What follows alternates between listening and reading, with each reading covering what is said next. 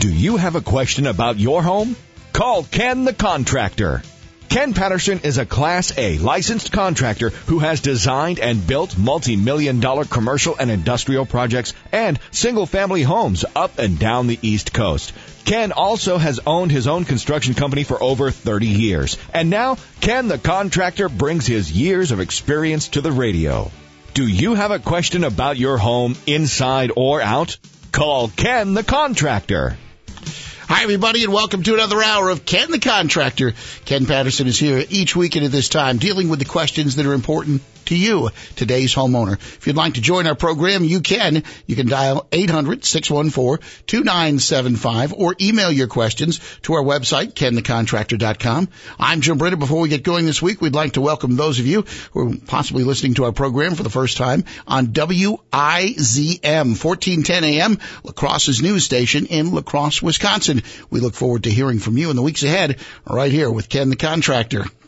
Over the last number of weeks, we've had so many emails and phone calls regarding various types of basement issues. It's rather odd. I happened to be reading an article just a few days ago from the Indianapolis Recorder newspaper, and they were also in this particular article dealing with basement issues in their locality. So as I know the winter for most of you, you hope is behind you, although I know a lot of you are still looking out your window at snow on the ground today. The bottom line here is that the summer's coming. The warmer weather's coming. You have opportunity to get out and to investigate some of the problems you've experienced during the winter months.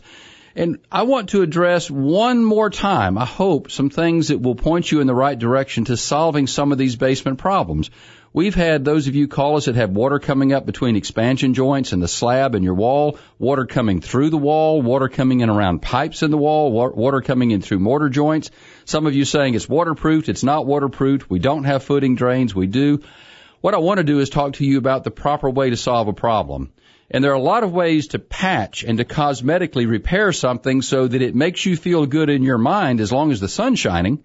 But the next time you have a heavy rain or you have snow melt, you're going to say, I didn't fix it. All I did was waste my time and money. And that's what I don't want you to do. I want you to think seriously about a proper fix. Now, before I go much further, I'm going to tell you for a lot of you that a proper fix, something that is long-term, something that is permanent, something you don't have to worry about in the future, and something that you won't have to mess with when it comes time to sell the home, is likely to set you back a few dollars depending on the nature of your problem. In some cases, it can be as minor and as simple as opening up a foundation drain that has silted in or clogged over the years, maybe one you didn't even know was there. It's been closed so long.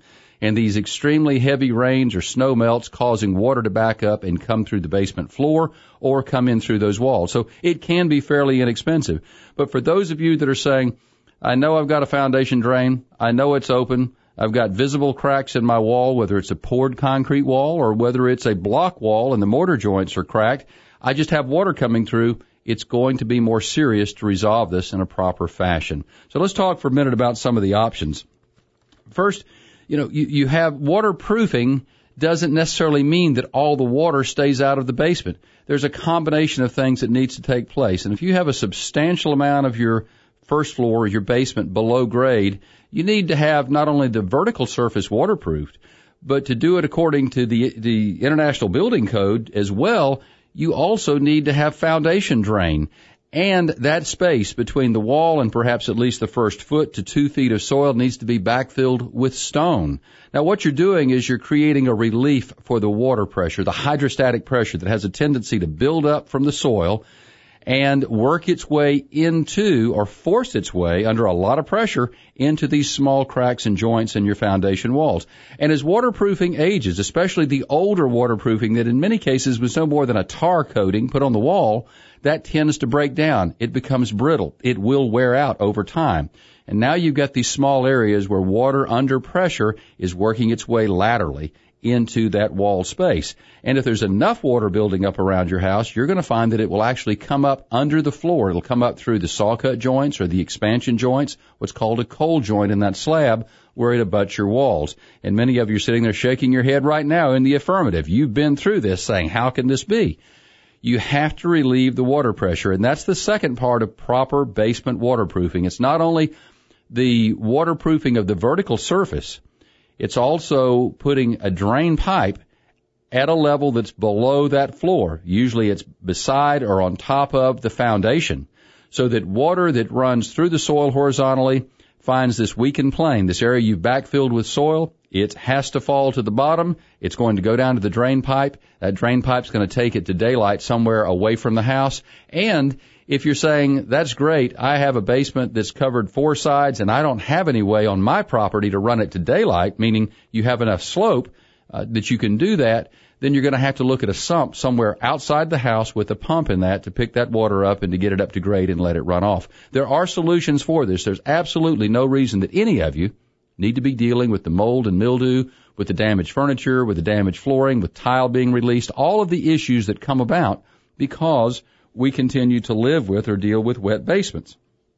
Now, I want to go on to also tell you for just a moment that when you're looking at waterproofing, if you're going to be doing something as extensive as what I've just described, I highly recommend you look at some of the membrane waterproofing products that are there today. There's one that's a national product that I particularly like and use. It's called Rubber Wall. It's sprayed on, but once it cures over a few hours, it sets up like a solid sheet of rubber. And it expands and it contracts as your foundation and your basement wall moves. It covers cracks that may be in the existing walls, small holes that may be there. It doesn't involve a bunch of masonry work and prep work like a lot of the coatings do. There are other fine products that are out there that come in sheet form that can be applied a little more user-friendly by a homeowner if you're doing this yourself or you're in the process of building a new house. So those are things I want you to think about. Whatever you do, investigate the products that are right for your area because, again, not every product is going to be suited for every part of our listening area, considering that we're across the country. So there are some of you that will need to spend a few dollars, and there are others that are saying, I just need to unclog that footing drain. Whatever you do, pay some attention to it because it can cause structural damage. And if you have structural damage, folks, now you're into really big dollars. And the other thing is, there's a lot of these products and companies out there now. There used to be a handful, but they seemingly have exploded in the last couple of years. I think they have because of the damage we're seeing in basement areas. Insurance companies are prompting people to take action where in the years they have not. They're not going to cover you 5 and 6 times for the same type of claim. If you've got an issue, they want it fixed. They want it taken care of. Yeah, and as you talked about, there seems to be products you can spray on, apply yourself. A company can come in and do it. And then, as you mentioned, the ones where they come in and actually do some excavation work around the foundation and try to rectify the problem, that's where you get into the big money, isn't it? It's where you get into the big dollars. It depends on whether you've got concrete adjacent to the house, a driveway, what your landscaping is like. But there's no substitute for doing proper waterproofing and installing some type of a relief drain below that floor. That's going to take care of your issues permanently. Yeah, and that's the thing you're looking for. It's a one-time fix. You don't mess with it in the future. It's not a constant problem. And when you get ready to sell that house, you just don't have to worry about it. Ken Patterson is Ken the Contractor, and he is here every weekend at this time taking your calls. Questions about your home, inside or out. You can always reach us at 800-614-2975. That's 800-614-2975. You can email your questions to Ken's website, and that's kenthecontractor.com. There's also a whole lot of very valuable home improvement information available at the website. Coming up in just minutes on this edition of Ken the Contractor, about a half hour from now, our website of the week deals with information on solar-powered operable skylights. And also, one-on-one, Ken talks with somebody from Dow Building Solutions about their revitalized home project. That's coming up on Ken the Contractor. Welcome back. Ken Patterson is Ken the Contractor, and he's here weekends at this time answering questions about your home inside or out. A couple different ways you can get your questions to Ken. You can give us a call. You can always reach Ken at 1-800-614-2975. That's 800-614-2975. Or email questions to our website, and that is kenthecontractor.com. And Ken, we've got an email. It's Richard out of Dallas, Texas up first. Yeah, and I think in your part of the world, Richard, you're in a transition season where you've gone from hot to cold and cold to hot and back and forth. You're not sure which way to go as I follow the weather patterns across the country. But yours deals with your heat pump. You said our house has a heat pump which has worked well for about 6 years. Now, I've noticed recently that when we need heat, it's warmer than normal. Do these units produce warmer air with age, or has it been working improperly for these last number of years? Well, Ken, Richard, I wish I could tell you that they produced warmer heat as they got a little bit older, because all of us then would just be hugging these old units and want to keep them around. But that really isn't the case. What I'm afraid you're probably experiencing is the fact that something either in your thermostat or within your unit is causing the auxiliary heat strip to come on. Now, that's not good news. I guess it is on these days from time to time that you're calling for some heat, but it's not good for your energy cost because that power meter on the side of your house is just whirling around at a pretty good clip, and the public utility there is really happy with you because you're spending more money each month. I think you need to have this service, but first you can do some checking on your own. Typically on most thermostats, not all, but on most, and hopefully yours is this way, you're going to have a light, maybe a blue light, maybe a red light, maybe a green light, but there are colored lights that come on the thermostat when you have the first stage of the auxiliary heat engaged on a heat pump system. So I want you to check, put it in heat mode, but don't shove it up more than about 2 degrees above what the inside temperature is, because usually if you go 4 or 5 degrees, that first stage automatically kicks in anyway. So I want you just to nudge it up the next time you've got it in heat mode and see if you notice after it runs for a while, or even if it starts up, with that auxiliary heat light on. That's going to tell you that there's probably something wrong either with the compressor or in the controls, allowing perhaps both the compressor to come on in the heat pump mode as well as the auxiliary heat strip. And if you notice that, then clearly you need to have a service tech come out and deal with it. But if the temperature is feeling much warmer, heat pumps produce what I call a cool heat. They will warm your house. They will keep you comfortable throughout any heat season that you may have, but it's not that very warm or hot heat that a lot of us are used to from the old electric resistance heat or from oil heat. So clearly you have an issue there. I wish I could tell you that it just produced warm air because it likes you, but that's not the case. Check that out on the thermostat and call the service person as soon as possible. I know you're getting out of the heating season, but you want to take care of this sooner rather than later. It could mean that you have a compressor issue, so you'll have some negative impact when you need that cooling. And I know in Dallas, during part of the year, you need a lot of cooling. During a lot of the year, you need a lot of cooling. Let's go from heat pumps to hot water heaters. Here's a voicemail question from Hank in Virginia. Your discussion of the water treatment reminds me of water heaters and the tankless water heaters specifically.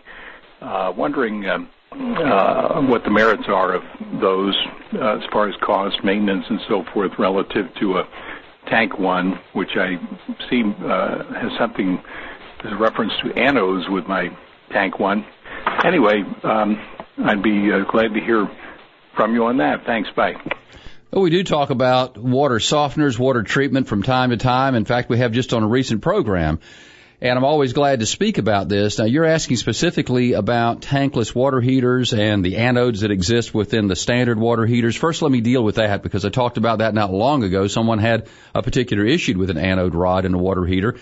There are different types of anode rods, and they serve different purposes. But the primary purpose of all of them is to help add some life to the water heater. Even though the water heater is manufactured with a lining in it, you've got water in it constantly. There are different minerals that in different types of minerals that's in the water from around the country, and it can be corrosive over time. So the anode rod is somewhat of a sacrificial piece of material inside that water heater that attracts these elements, these minerals that want to deteriorate the lining or the exterior of your water heater. So that's what the anode rod's primary purpose is. Now, this talk about tankless real quick though. Tankless hit the market probably 15 years ago in a big enough way that most of us started talking about it. In the earlier years of the tankless water heaters, I don't think we knew as an industry or we paid as much attention to facts that we do today or even consumers. And we thought, a tankless water heater, you plug it in the wall, you run water through it, it heats the hot water, and that's the purpose behind it. It does. It's instant, it's on demand. You're not heating a reservoir on a constant basis. But one thing that everybody has learned, and we've installed a number of these in our business, from going back for many years ago, is clearly you have to pay attention to the demand. It has to be sized like anything else, just like the electrical service, just like a normal hot water heater. You're not going to put a 10-gallon water heater in a 4 or 5 bedroom house with a big kitchen and 5 people living in it because, folks, you're not going to have enough hot water. The same holds true with the tankless water heaters. It has to be sized with the heat element, whether it's electric, whether it's gas-fired. It has to be sized large enough for the way you live in the house, the number of people using the showers, the dishwashers, the washing machine, all of that going on at one time. If you purchase a tankless water heater, electric or gas, and it's sized for your home, I think you're going to find you're quite happy with it. If you're doing this in new construction, it's less costly than doing it on a retrofit. Many times on a retrofit, you may have to upgrade the electrical service if it's not large enough to accommodate this, or you may have to bring in a gas line if you don't have any LP or natural gas already feeding the house.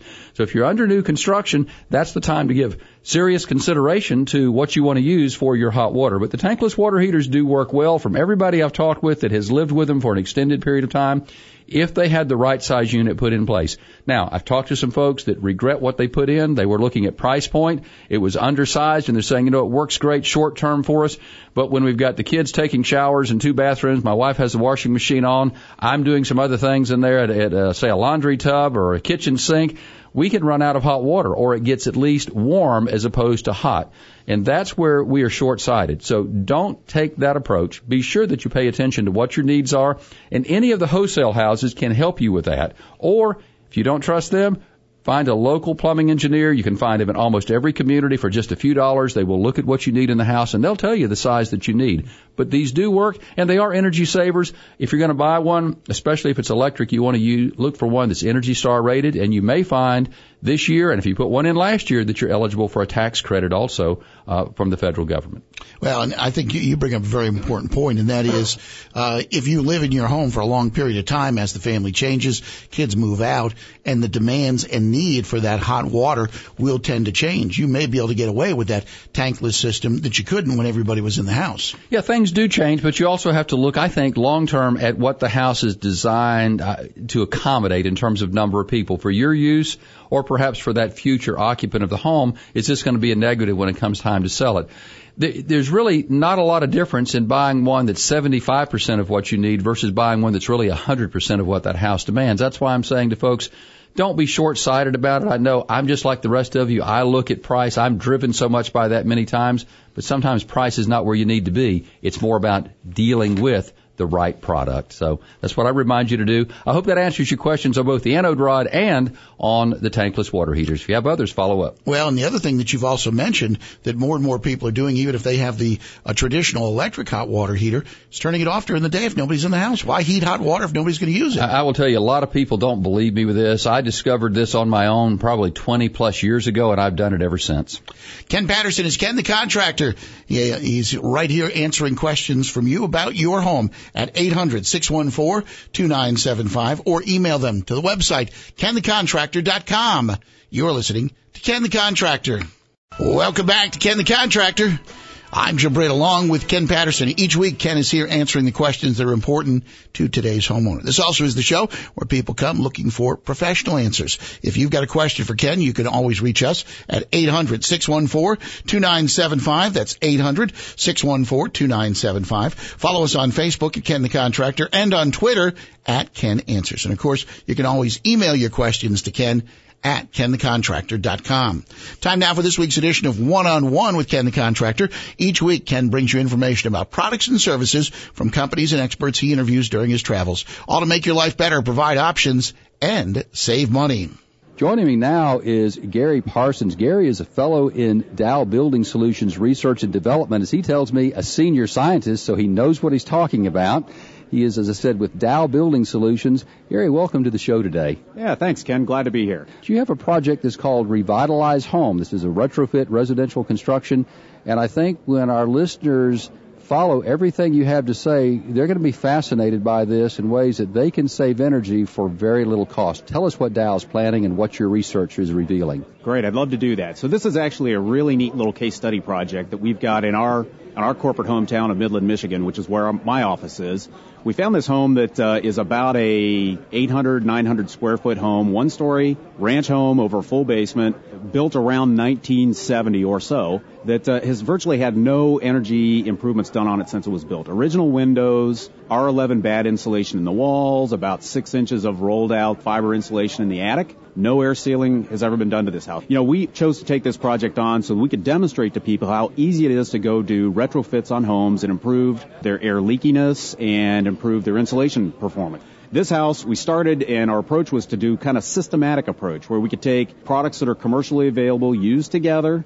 DIYers can do these kinds of projects. Pros can do these kinds of projects. And we said we're gonna tackle this thing by doing like a below grade system and an attic system and then a above grade wall system. Kind of like, you don't have to do it all at once. You can kind of break things up and do these systems as pieces as you can afford to do. So like most of us on a budget, this is something you can put in a budget 1 year, next year, third year, whatever, but you're going to save immediately. Absolutely. And we kind of took our approach and said we're going to do our system based on how easy is it to access something. So this home is typical of a home that you might find that's of this age. Basement was concrete block units and little damp, cold, didn't smell really very good at all, not a very pleasant place to be. So we tackled that first because that's where the easiest access is. So we used polyisocyanurate insulation on the walls, which is our trade product is called Thermax. So it's a rigid board foam product that's available in any number of building supply shops. And we adhered that using a product we call Great Stuff Wall and Floor Adhesive. So it's an easy DIY kind of approach where you can buy the boards, they're light, they're easy to cut, you can shape them around plumbing penetrations, you adhere them up to the wall with foaming urethane adhesive, and then and you're done. So like in a house of this size where it's 700, 800 square feet below, it's a job that a relatively competent DIY type person can do this in a day. It's that easy to do. So then we followed that up using a two-component spray foam, a product we call Froth Pack, which is kind of thermoset foam chemistry.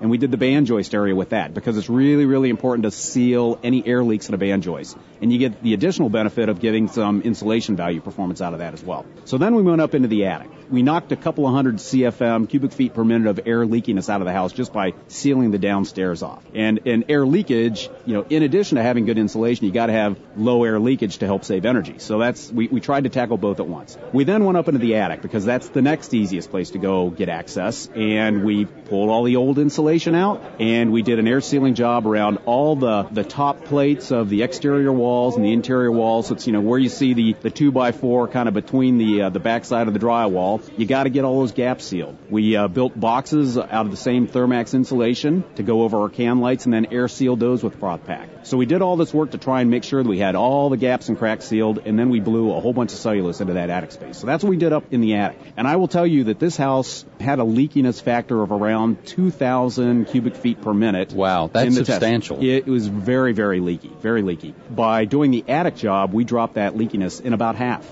So then after we did the attic, we went and tackled the walls. We worked with Plygem as a provider of vinyl siding, and they sent the products in. We peeled the old siding off and applied an inch of styrofoam insulation all the way around the exterior of the house, and then applied new vinyl siding onto this house.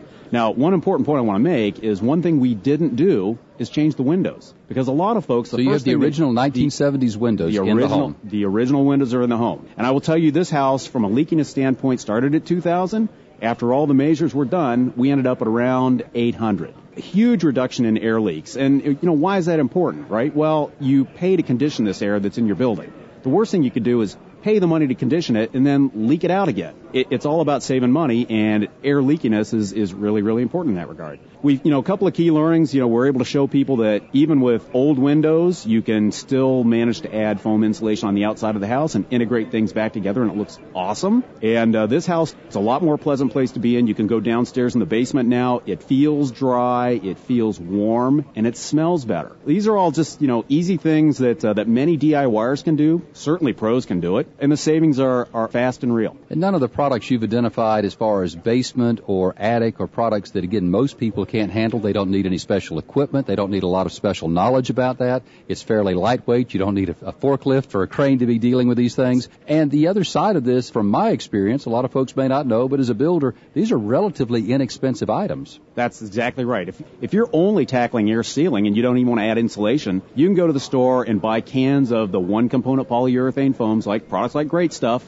and even go totally crazy and get a pro gun to install them with, because that makes it even easier. And you can do an air sealing job on your house pretty inexpensively over a few weekends worth of time, and it will pay dividends. Certainly something I recommend to all of you. So many of you call and write me about this. This is a very simple way to put money back in your checking account, back in your pocket every month. You put a small investment out up front. You take one area at a time, as Gary has talked about today. You work it into your budget over time, but you will immediately start seeing a payback. Now, Gary, for more information information on everything we've been talking about today, where do folks go? Because I know there are going to be plenty that would like to see some follow-up on this and maybe a little more than we have time for. Yeah, a lot of the data that we collected around the Revitalize Home project is on a site called www.revitalizehome.com. So a lot of the information that I've shared with you today is out there on the site, and stay tuned for more data as we continue energy monitoring and learn more things about it. Well, I look forward to it. We'll be bringing more of this to each of you. You can also check out all the other Dow products at dowbuildingsolutions.com. There are more items than you probably want to be working with on any Saturday, but there's a solution to every problem you have around your home. Gary Parsons, we appreciate you being with us today. We thank you for all the research and the input that Dow is providing to the industry and to the consumer. Thank you so much. My pleasure, Ken. Thank you. It's absolutely amazing what we can do around our house to conserve energy that cost almost next to nothing. And you recall from time to time I talk to you about checking periodically, at least once a year, the caulking around your doors, the trim on the outside, your windows, to be sure that if you had a penetration around maybe a new line that was put in, a telephone line, a cable line, that's sealed. And you're saying, that can't have a whole lot of effect on it. It's just a very small hole. Folks, you take a number of small holes and eventually you've got a large area, the equivalent, where you have not only the house leaking that warm or cold air out, but you also have that outside air coming in and the potential for critters to get in. So what Gary has just talked about is something that's not going to break anybody's bank, but it is, and it's also something that almost every one of us can do some part on our own. If you're looking to build out your basement, that might be different. But when it comes to caulking and plugging holes, it's a matter of looking and paying attention. And can't say that as often, but I know 100% of you listening are all trying to save money on your energy costs. We've got to take a break. We'll come back with more. You're listening to Ken the Contractor.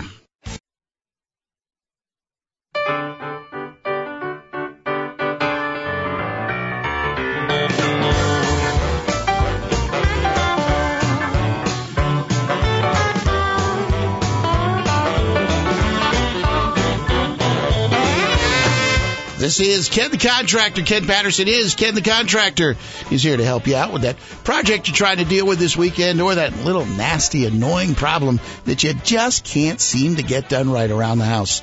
Ken is here, and you can always reach him at 800-614-2975. That's 800-614-2975. Or send your questions to our website. That's kenthecontractor.com. That's where we're going right now. We're heading to Anderson, South Carolina, and Jill has got one of those problems, Ken.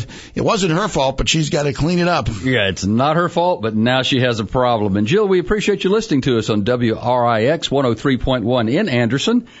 And here's what you're telling us. It says, first you're saying, good news, it's starting to feel a little like spring finally in South Carolina. Said we had a load of mulch delivered this week for our planters and beds, and said that really is all the good news. The bad news is the dump truck drove over the edge of the drive and broke a section of concrete out that's about 2 feet long and comes in about a foot. Do I have to tear out the entire section to have this hole repaired, or is there a simple solution that will look good? Now that's your key, that will look good. Said, I really don't want to deal with the broken concrete and jagged edges. I don't want to have those left there. And you go on to tell me that you're really puzzled and upset and you need some direction all at the same time. I understand. These are one of the things that sometimes it's sort of an unintended consequence. I think all of us have probably dealt with, Jill, around our house, that your spirits are up, you're enthusiastic, you're taking on a home project, you're ready to go with it, and all of a sudden something goes wrong when you're trying to do the right thing. First, I want to say, you've seen this now, but I want to say to all of our listeners that most concrete drives, I can tell you, around the house, probably 9.9 out of 10 are not designed to carry heavy traffic load, especially on the edges. They're not reinforced like we would reinforce a commercial drive that might be at an office building or a warehouse or something along those lines.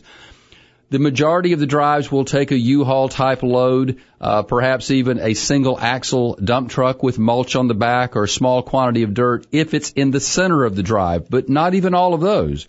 So what I've always told people about, and I'm going to come back to your repair, Jill, but I just want to be sure others understand this. If you've got any type of a heavy load being delivered on site, let the truck, if it's mulch, if it's topsoil, let them pull up in a grass area and offload there. Do not let them come in the driveway, because you're going to be where Jill is in many cases. And I know a lot of you are sitting there saying, yeah, I'm already there. I just wondered what to do with it. Jill, to go back to your question, in terms of the damage that you have, I would not take an entire section out unless you're just saying, I don't have any cracks and I can't stand cracks and it really bothers me. That isn't typically the case. And you're going to spend a lot of money to tear it out and replace it.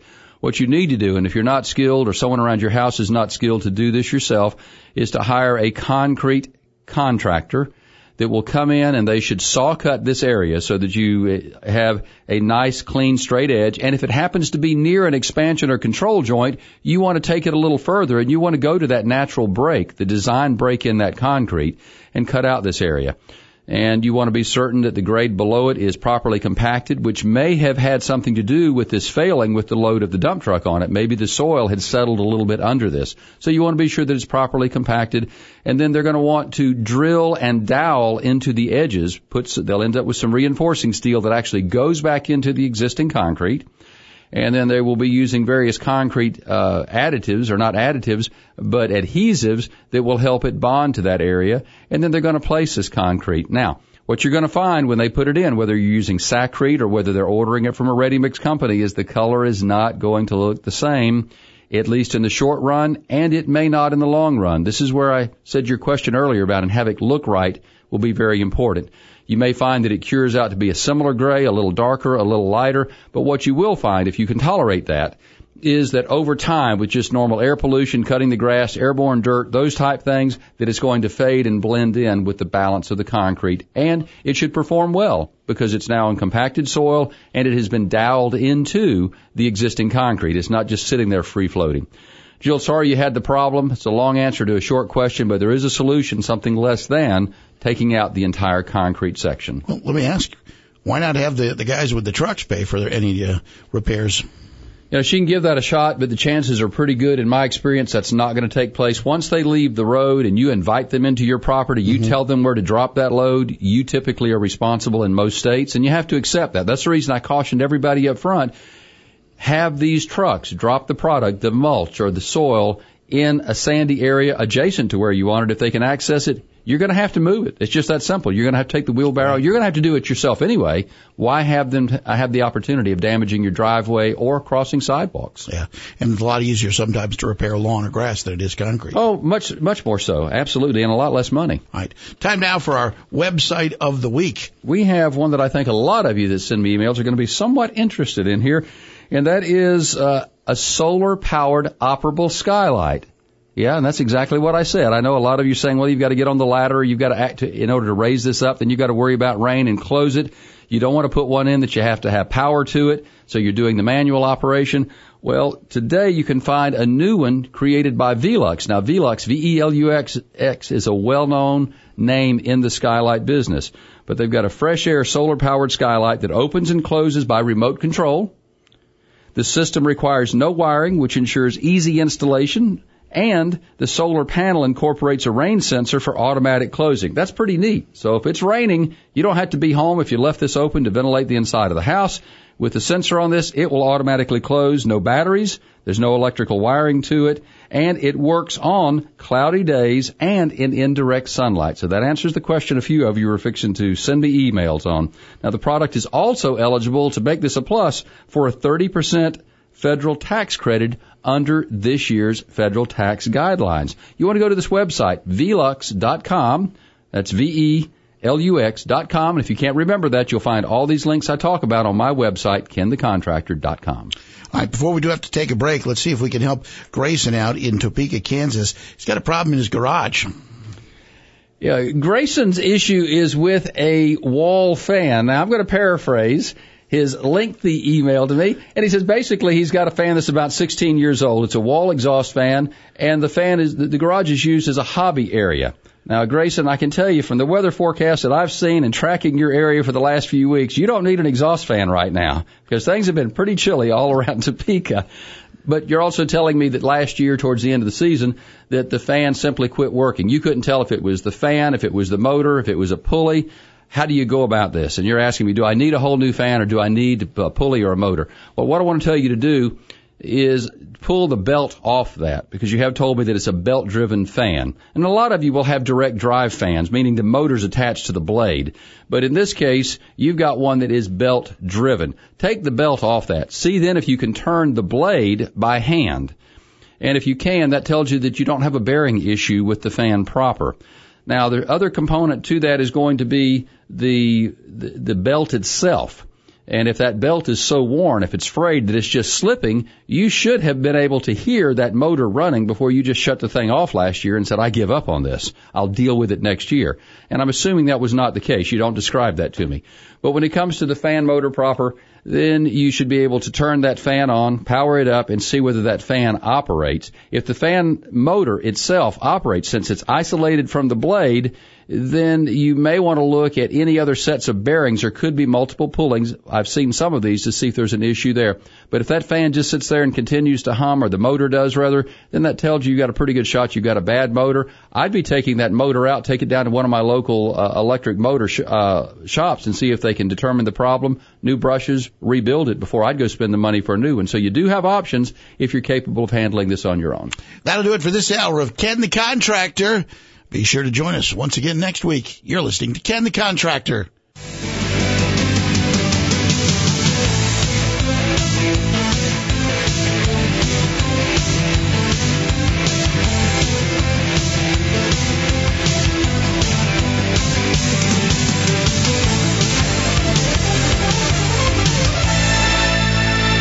You've been listening to Ken the Contractor. Every weekend at this time, Ken the Contractor, Ken Patterson is here taking your calls. Don't forget, you can friend Ken on Facebook at Ken the Contractor and follow him on Twitter at Ken Answers. And if you're looking for home improvement information at any time, go to KenTheContractor.com.